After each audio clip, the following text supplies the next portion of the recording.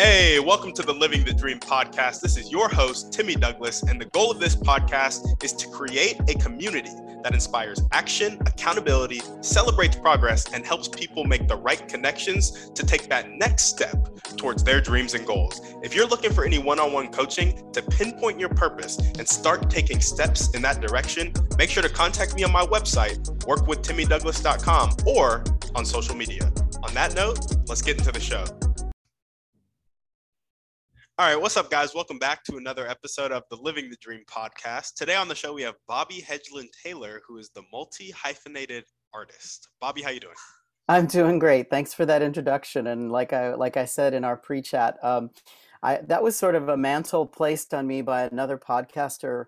And she said because of my resume and all the things I've done, I'm the multi-hyphenated artist. So I said, I'm going to go with that. I'm going to walk with that. Somebody gives you that kind of a title. I'm like, well, they must mean something to someone. So Yeah, absolutely. I love it. Well, we like to jump right in. So if you could start with telling us a little bit about yourself and some of the stuff that you do for fun, that'd be great. who has fun these days, really? um, no, so my name is Bobby Hedgeland Taylor, and by trade, I was a trapeze artist in the circus for many years, and in the circus world here in New York City as an artist. And then I became a circus and sequence designer in Broadway shows and theater, using my acrobatic talent to direct and choreograph sequences that use circus and flying. Now I am the author of two books. The first came out in July. It's called hashtag Shit My Mama Says. And it was about my journey with my mom and her dealing with dementia. And the second book was actually prodded by her passing, and it's a cookbook because my family's Italian. And that book is not out yet, but I'm hoping to release it soon. It's called Escape to Ravioli Mountain, a memoir in food. So the pandemic has done a lot to mess up people's lives, and that I just since I couldn't be physical and couldn't be in a trapeze studio, I started writing after my mom passed. She died right at the beginning of the pandemic, and the day after she passed, I woke up with COVID. So that's how we knew she died from COVID, because there were no tests at that point, and she had been going back and forth to the emergency room. And while we were in the emergency room, she had many catchphrases, sayings, and stories. And we just would sit for literally hours. There were sometimes I was there as long as 18 hours waiting for her to be released back to either the nursing home or to my home.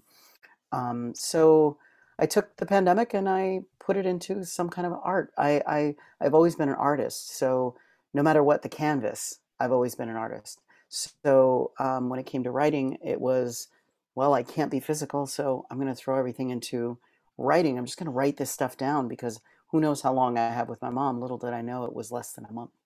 Um, so, um, and then the gift that keeps on giving. Right after the pandemic and things started to open up, went back to the doctor, and he said, "Well, it's time for you to get that hip replaced." And so I had been putting it off since 2013, and finally on April 20th, I had full hip replacement, and I'm a trapeze artist. So, I'm also in my 50s, so I've lived my life as far as an acrobat goes, as far as a dancer, performer goes. So, I'm at peace with where I am now, but it is a lot of very fast changes that have happened over the past 2 years. And as far as doing anything for fun, I play racquetball. I take ballet. For my hip, it's actually been really wonderful. If anybody's had hip replacement, I highly suggest taking a beginner ballet class. It got my balance back. It got my base of my body back into shape. And also, I go to theater a lot because I work in the theater a lot. So I like to see other people's designs and ideas. And I also build costumes, and I build very magical costumes, if you know what I mean. So one of the shows I saw last night was Diana, the musical about Princess Diana, and there are a lot of quick change costumes that are pretty fabulous. So I have the mechanics of that is another art form that I basically learned sewing from my grandmother in the 1970s. And so those are the kind of things that I like. I'm also very quiet times at home watching Netflix is also pretty good to just, decompress from the world when you live in such a crazy big city like New York. And I like watching old movies and things like that too.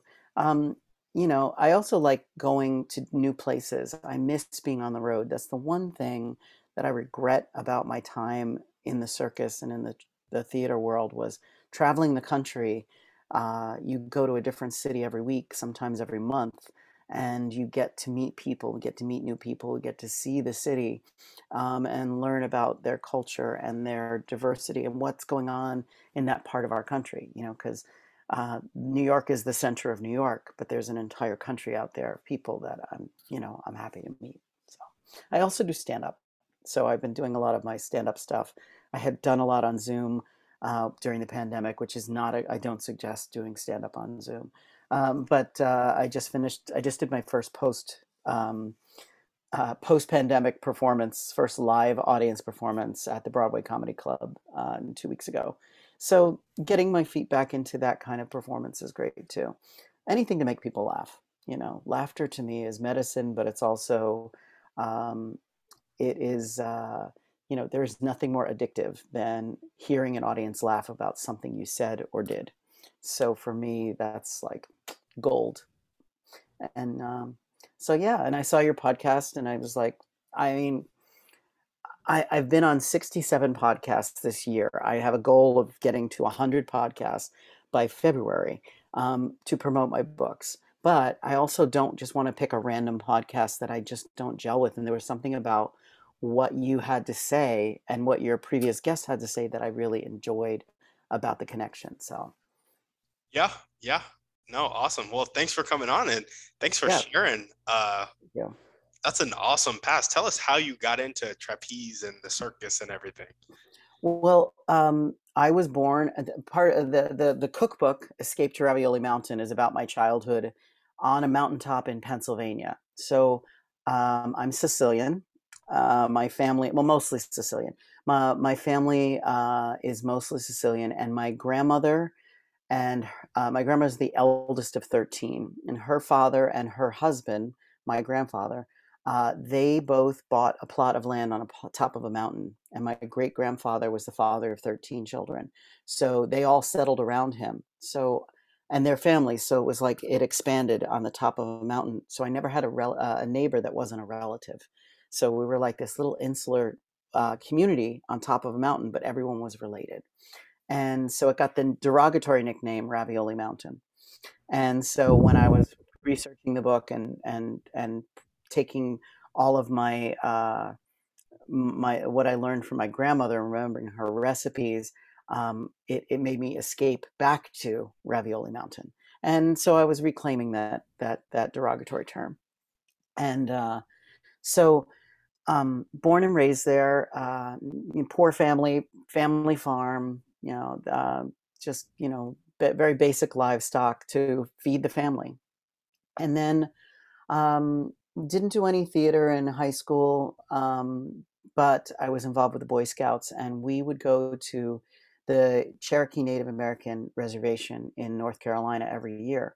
I was with the Boy Scout group that was it's called Explorers, and our goal was to document and to preserve the culture of the Cherokee Native Americans. And so that's all theater. Their dance and their tribal customs are theater because they were teaching the children about the quail, about the harvest, about the bear, what those animals mean to the earth. So I was very captivated by this primitive way of telling a story. And then I got into theater in college, and there was a call put out for male dancers for a ballroom studio that was doing a big ballroom show.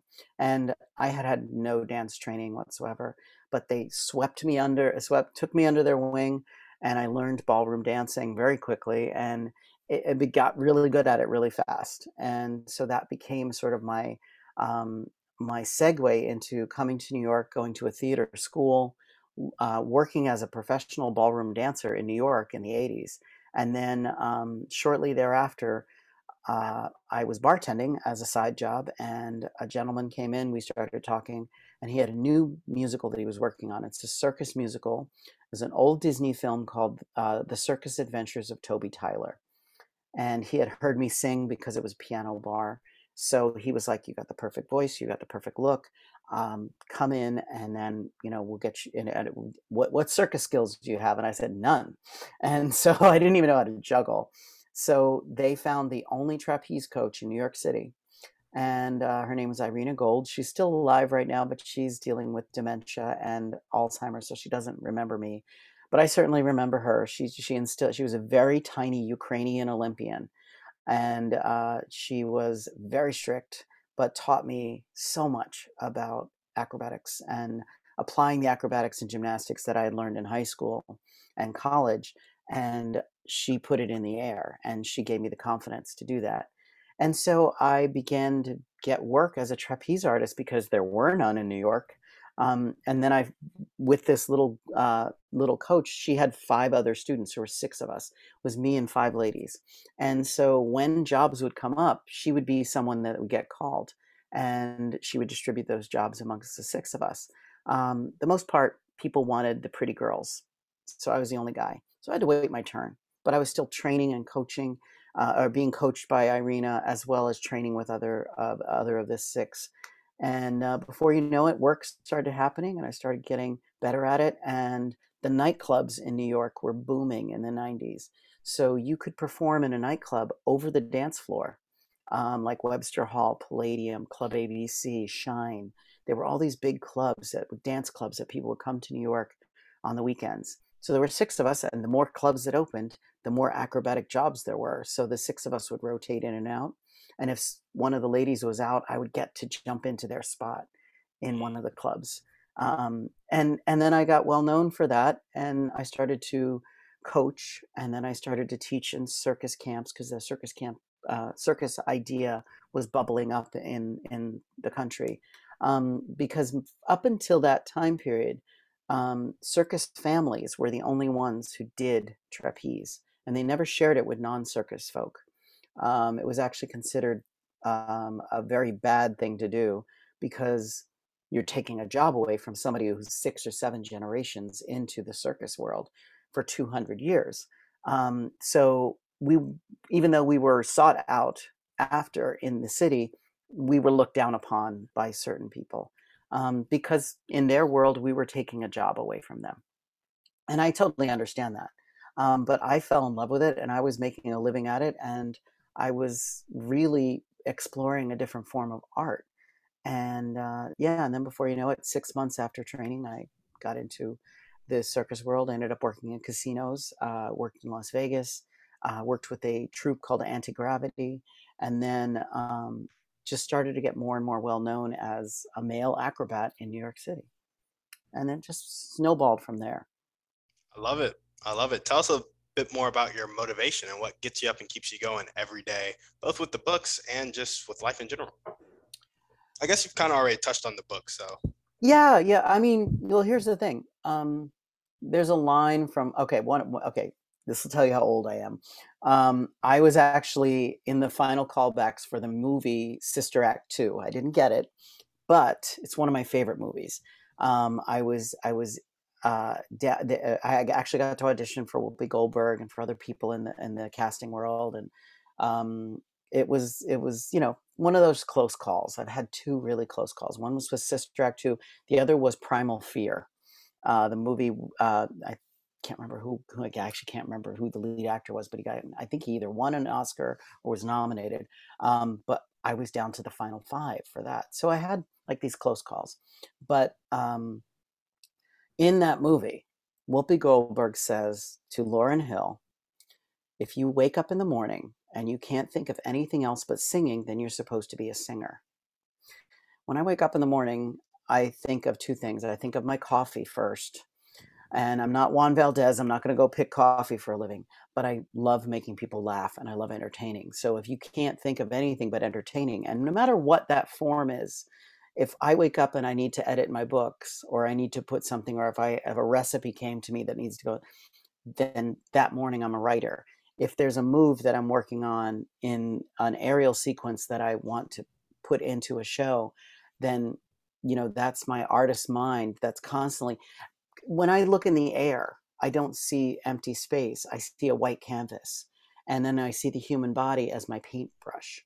And I'm able to paint while telling a story.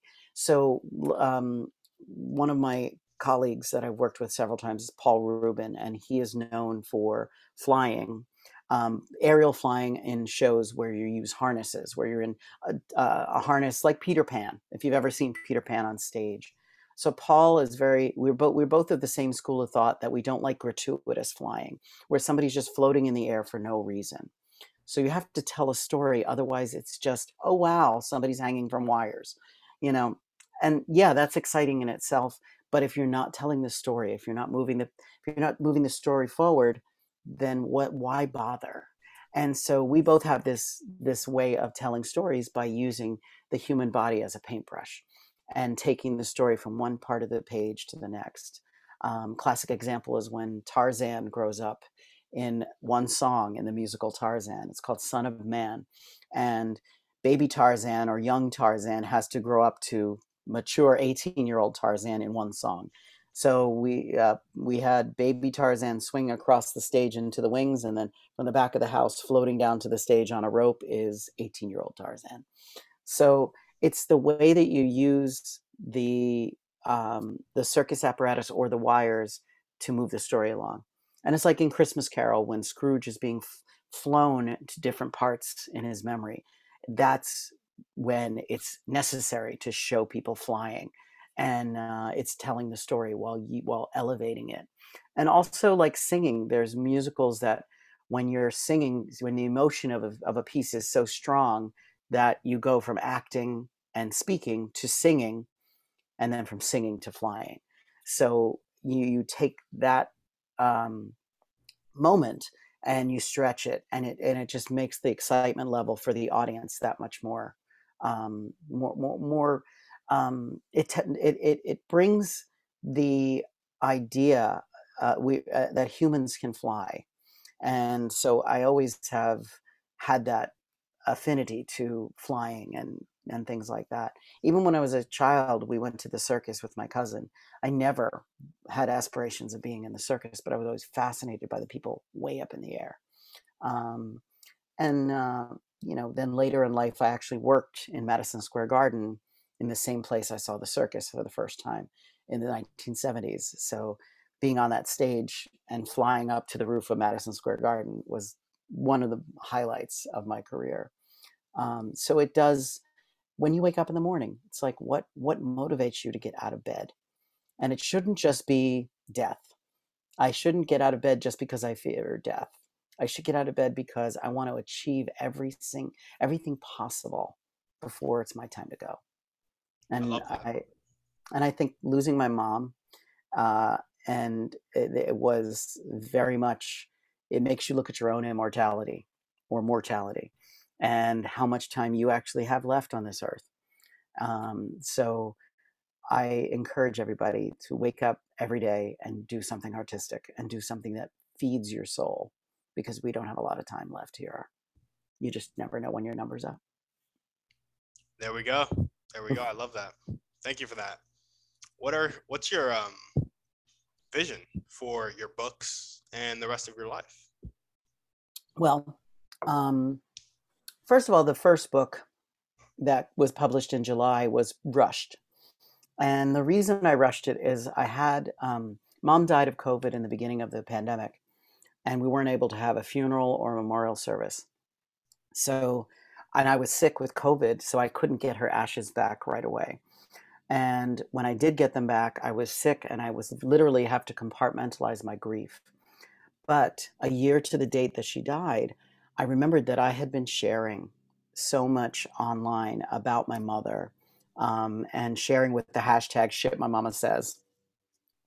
And I started to write her obituary and her eulogy, and it turned into this book. But the reason I rushed it was we had decided to have a family memorial because we lost 6 people during the pandemic. And so we lost five people to COVID and one to cancer. So that group memorial service, I didn't want showboating and I didn't want to take the focus away from the other five people. So I wanted that book to be tucked into my mother's ash vault that was buried next to my father. And so I pushed for that book to be out. But it's her quotes and it's her outlook at life while dealing with dementia. And this is the cover. It's she was a pretty sassy lady. She had a mouth like a truck driver, and she wasn't she gave zero fucks.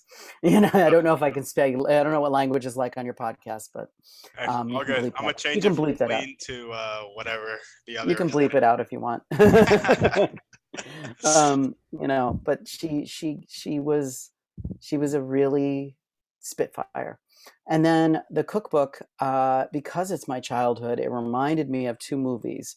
It reminded me of my favorite movie, which is Moonstruck. Moonstruck is about an Italian family, and then it's about an Italian woman who, on the light of the full moon, falls in love with her fiance's brother. Sets this whole story awry, and crazy Sicilian family.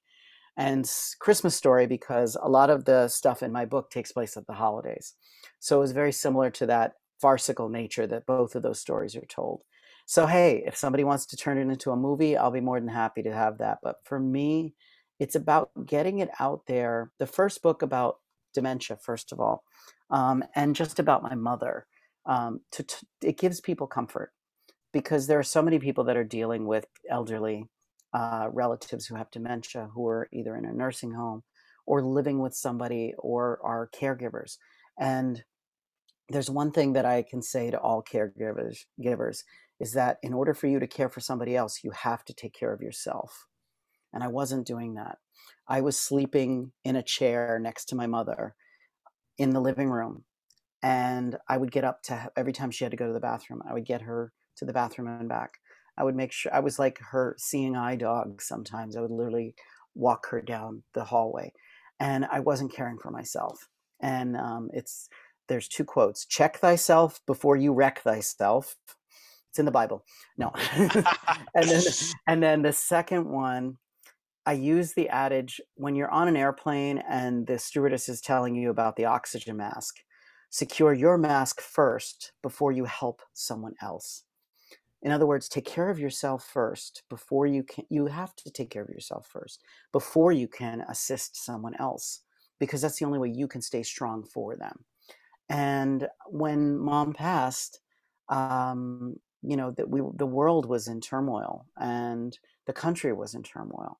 And here we had this global pandemic that was killing people. And it wasn't just the six people that I lost, family members. I lost a total of 23 people. I'd lost 17 friends throughout the entire pandemic.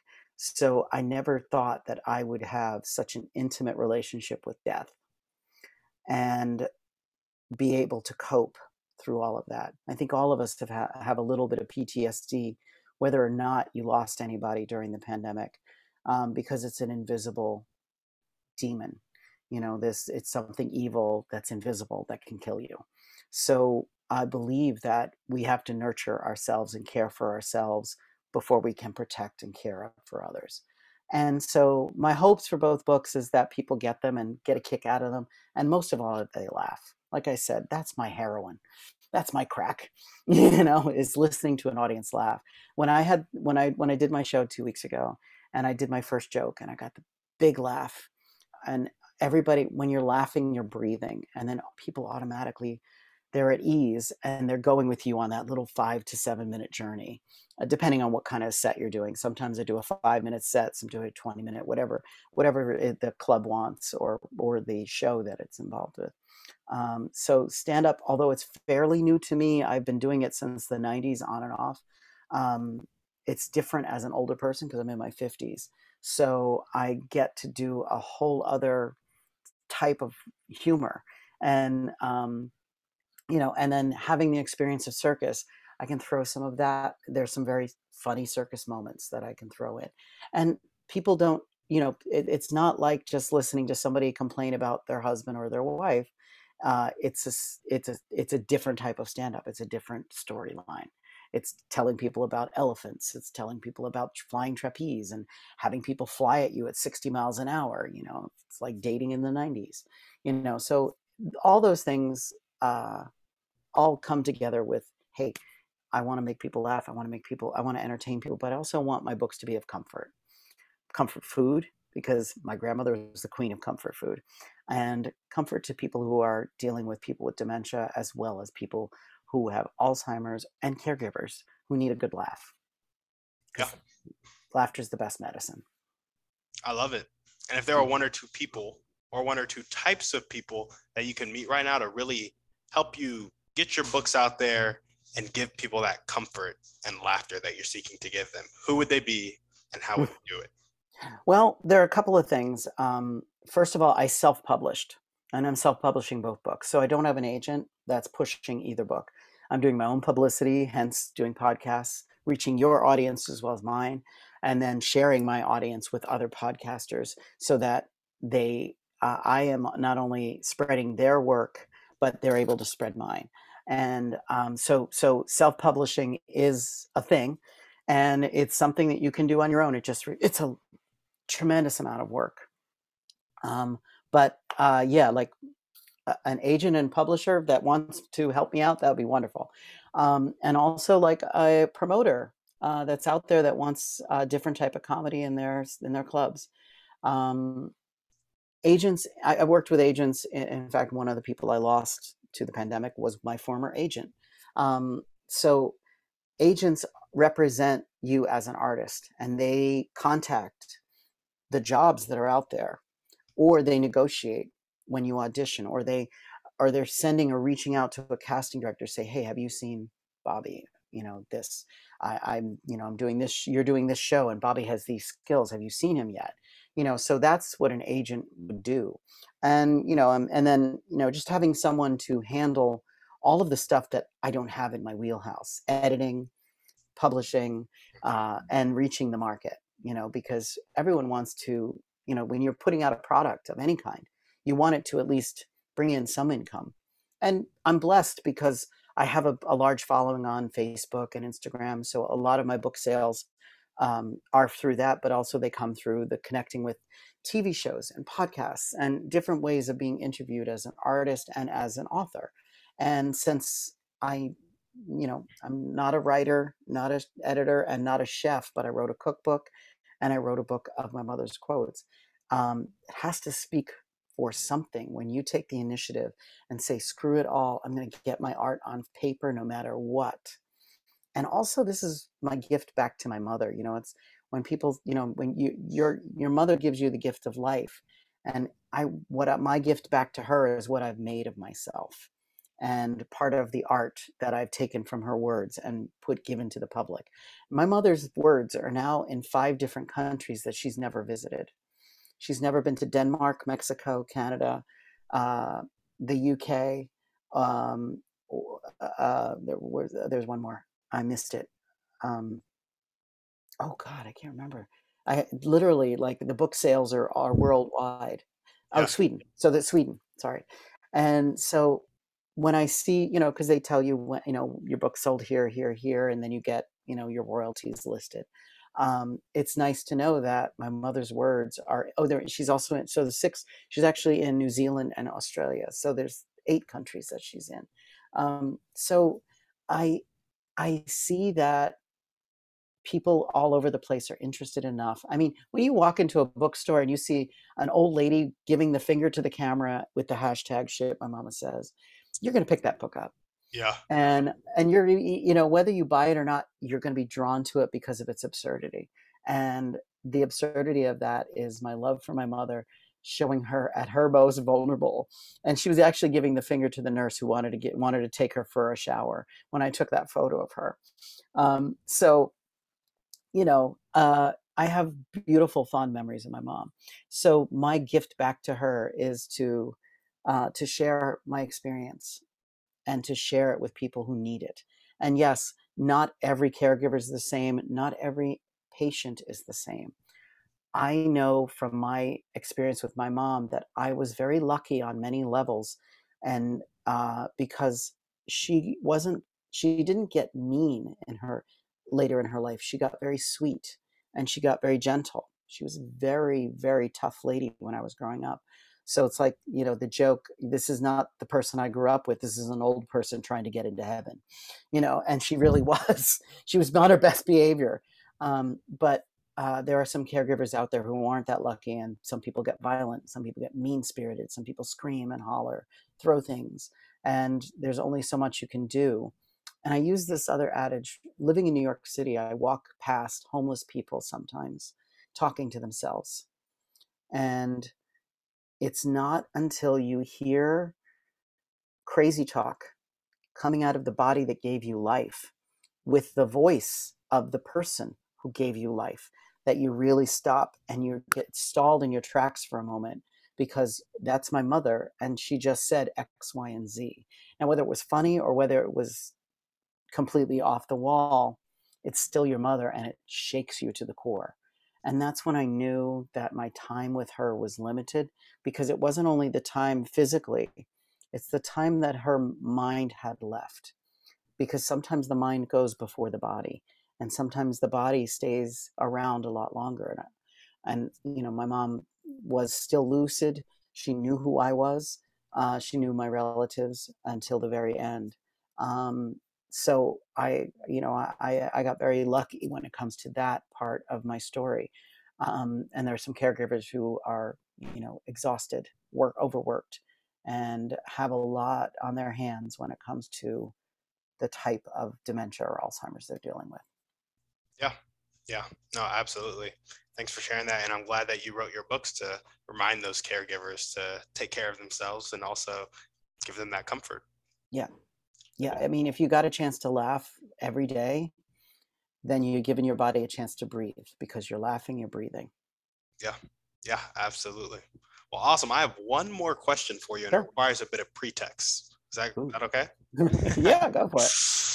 Awesome. So, you know how there are people on the planet that have a fixed mindset, aren't willing to accept change, and aren't willing to accept help. And sometimes they die like that. That's just how they live their whole life. And then there are people who at some point make the shift in their life and go to a growth mindset, accepting change and accepting help. In your opinion, what is the catalyst that causes people to make that change in their life? Well, I go back to death. And I say that, I don't mean to say that flippantly. Um, we will one day die. And you want to achieve everything that's in your brain, every dream that I've ever had. I want to check those boxes off. I don't care if I'm 80 years old making my Broadway debut. I don't care if I'm 90 years old writing my 10th book, you know?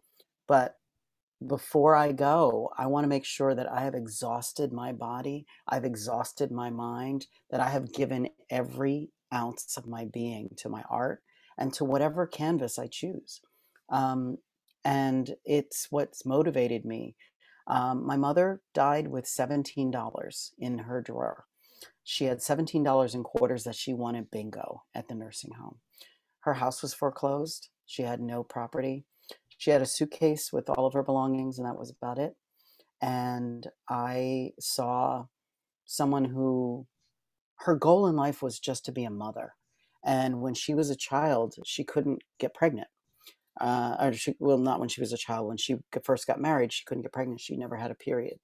And then there was no help for people in the 1950s and 60s for women who were infertile or dealing with fertility issues. It was just, they were just, you can't have a baby, go adopt. And my mother did the very first hormone treatment that helped her successfully conceive. So she first got pregnant with my brother. Then she had her first period, got pregnant with my brother, had him, got her second period, got pregnant with me, and then had her tubes tied. But her goal in life was to be a mother. And she did everything in her power to become a mother and to be a damn good mother. And she was very proud of us. And she was proud of the fact that she did what she set out to do. And she was also she and my father were great providers to a poor family. We were very poor. We never knew it because our parents always surrounded us with love, always made us feel like we were far more wealthy than we ever could possibly be. And I think that that's the magic that she instilled in me, and I instill that in everybody. I wake up every day and I want to be an artist, and every day my art changes. And, I can be multi hyphenated as an artist and still make a living, still be able to put things out there on all mediums. And I think that that's important for people to remember, that you are not just defined by one thing, and that you I wake up every day because I want to give every last bit of me before I go. And because I'm an artist, it's my modus operandi. It's what I dream about. Having my art be out there for people to see and to laugh.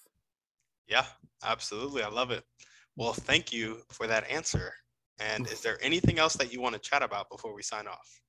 Well, I do this in other podcasts too. I know that, I'm here pushing a book. I'm here pushing 2 books. But I also know that I love reaching out and I love reaching people. And if anybody wants to reach me, find me on Instagram at Escape to Ravioli Mountain. Find me on Facebook. Escape to Ravioli Mountain is on Facebook as well. And I'm also on Twitter at Why Walk When You Can Fly. And those are my ways to connect to the world. And I love connecting with people who are fans of the books, who have questions about, me as a caregiver. So I'm happy to have that connection. And, so I also love being able to guide other artists in different ways to show that, there are so many different industries out there right now. The ones that I'm familiar with, I love being a mentor to different artists. So I'm an open book, and you're welcome to visit my Instagram pages, check out my books, and be an artist. If you're not an artist, find a medium, find some art, and share it with the world, because anybody can be an artist. I mean, me, who is never, I'm not a writer, not a chef, not an editor, but I wrote a cookbook. I wrote my mother's book of quotes, and I have so many other ideas for other books too. But it's like, I've never thought that that was even an option to me, because I just was not versed.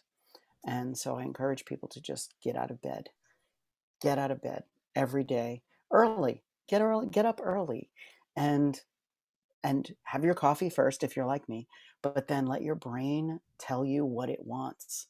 Let your brain guide you to where you're supposed to be.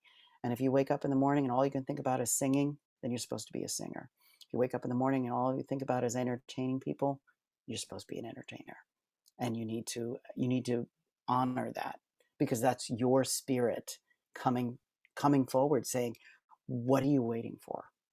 And like I said, with the last breath of my body, I will give every ounce of my art to the world. I love it. Well, awesome. Bobby, thank you so much for coming on the show. And thanks so much for having me.